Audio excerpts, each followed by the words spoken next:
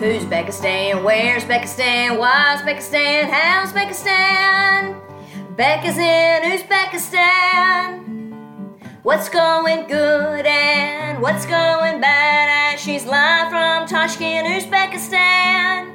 In the heart of Central Asia. Dun dun dun. Episode 4. Who's Becca Stan? Okay. What am I excited about? What am I puzzled by? And how long do I plan to stay? What am I excited about? I am extremely grateful and celebrating. I've been very satisfied with my personal life recently. Or social life, I guess is a better word for it. And I know that will not always be the case, and it will ebb and flow. But for right now, I would like to rejoice and embrace that my calendar has been flowing in a pretty good manner. And what it's really been filled with is a variety of multicultural experiences. So a couple weeks ago, I saw the play Underground Girls. It's about the women of Afghanistan. Let me tell you something. It is not a feel-good play. It was performed in Russian with English subtitles, of which I had never seen a play with subtitles. I had seen operas that have super titles, but that's kind of different because of how operas are laid out that are sort of inherently, repetitive with like arias and things, and that this was all like word for word dialogue translation, which could be very overwhelming to follow at some times. It was extremely sad. I may burst out in tears even talking about it, but yeah, sort of followed the lives of women, from birth, birth through their life. So, but yeah, but something I wouldn't have gotten to do otherwise in any other setting. So that was one really interesting multicultural experience recently.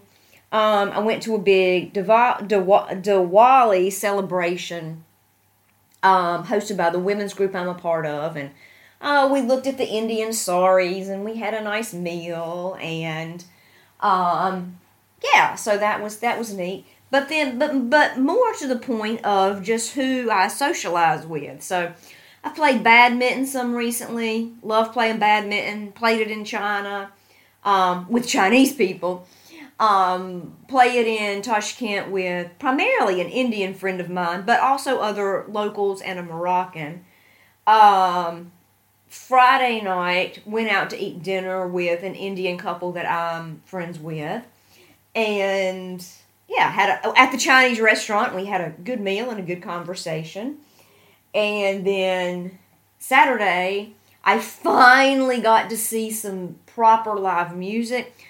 An original band. They are ethnically Russian, but the husband and wife, kind of core of the band, lived in the States for a long time. So they write songs that are in Russian and in English. Very poppy, rock, kind of Katy Perry-like. Something different than I would see in the States. But nevertheless, but a band and live original music like I would see in the States. But from, some, Russians who lived in Los Angeles. So that's kind of very multicultural there. And whom I was in attendance with at the event, I was there with a Russian friend of mine, but ran into an Afghan I know, a Safa I know, otherwise known as South African, a British guy, a Tatar Russian guy. Who else? I think the owner of the cafe is Russian Uzbek. So, yeah, it was just this smorgasbord of cultures that I was there with. The singer in the band realized that most people who were there spoke English, so she did most of the performance in English in terms of her speaking. And she noted that, she's more used to performing in English, so there's things that don't translate well into Russian, like, come on, let's go. okay, put your hands together. Okay, that kind of interjections that, she's normally used to making in English while she's singing. So that was interesting. Today I was supposed to jam with a British guy. He was ill and has had to cancel. But I've gotten a last minute invitation. I'm very surprised. A Canadian is actually who invited me. That there's a new local expat bar and they have a jam on Sunday afternoon. So I've never been before, but I'm going to go. I don't quite know what to expect. But if you were just listening and counting the number of cultures that I just referenced through this little anecdote, you can see, got a lot of Indians, Moroccans, British, South African. No Turks were mentioned in this anecdote, but lots of Turkish people here. So just having these very enriching multicultural experiences, I appreciate tremendously. You might could read between the lines of what I didn't say. Okay, moving along. I would not say, I don't know if I would call this puzzled by. Maybe I would call this I have some new awareness about. So I'm a part of an international women's group here.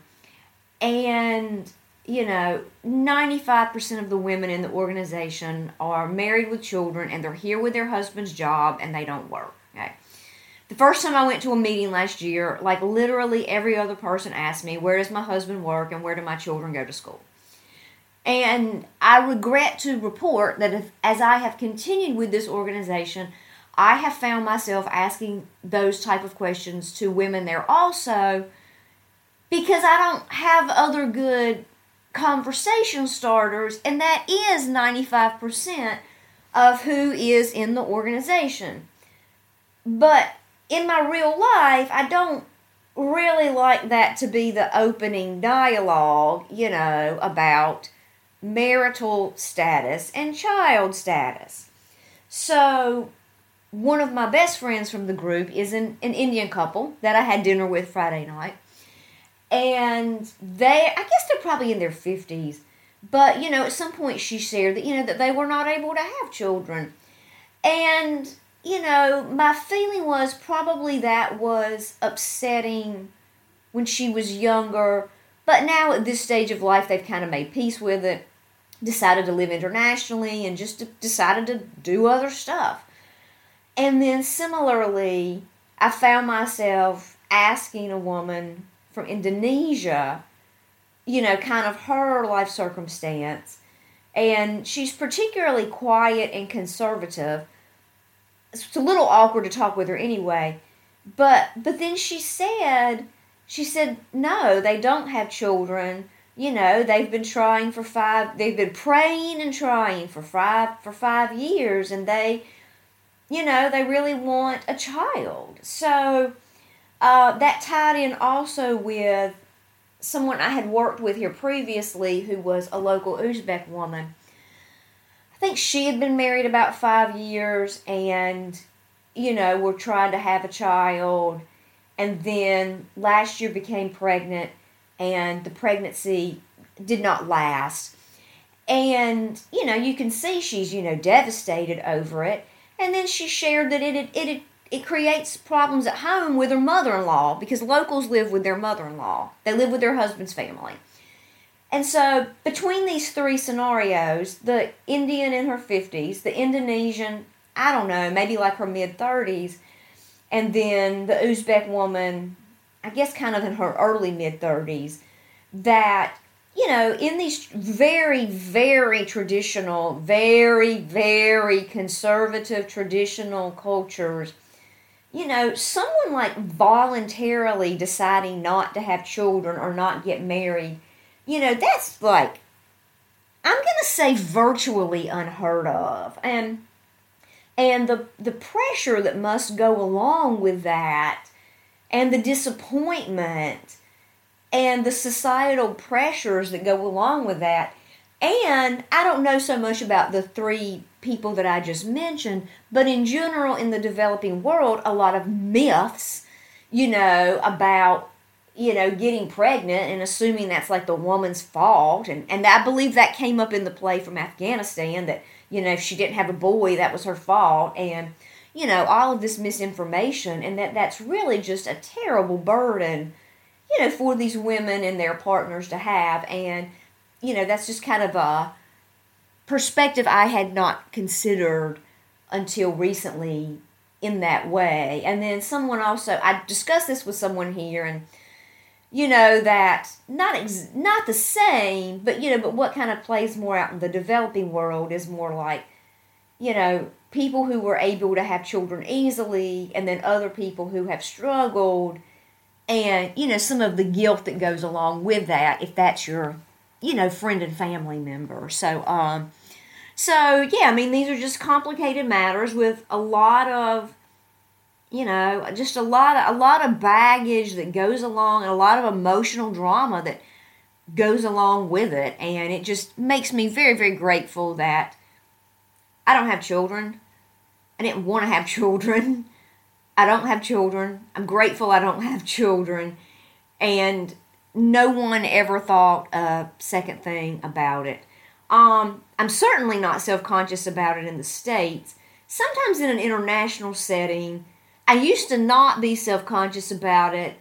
Occasionally it's crossed my mind. I'm like, do they think there's something wrong with me because I'm not married without children? And, then I just kind of try to explain to them that in the culture that I'm from, that's a perfectly reasonable option for women to choose for themselves.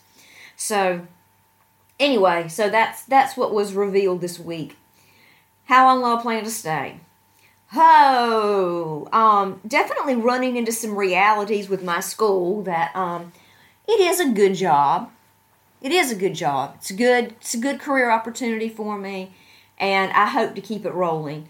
But it is a job, and nothing is perfect, and there are inevitable challenges that come with that, as I spoke about last time, of some details about my contract that are still a very sore subject.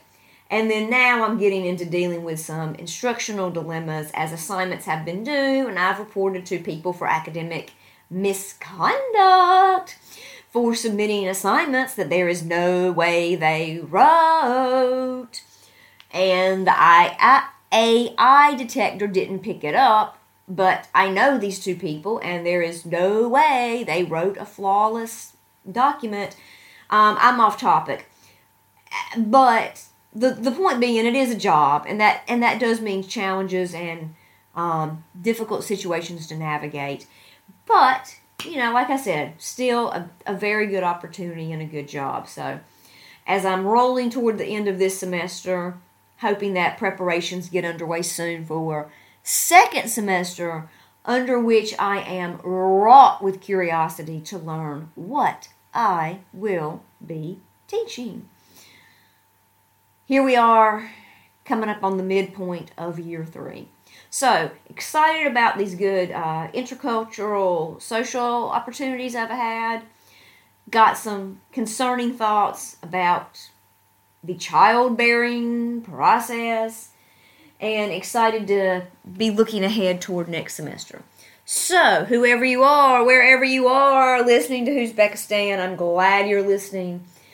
And I will look forward to giving you a report next time from what is happening in the heart of Central Asia.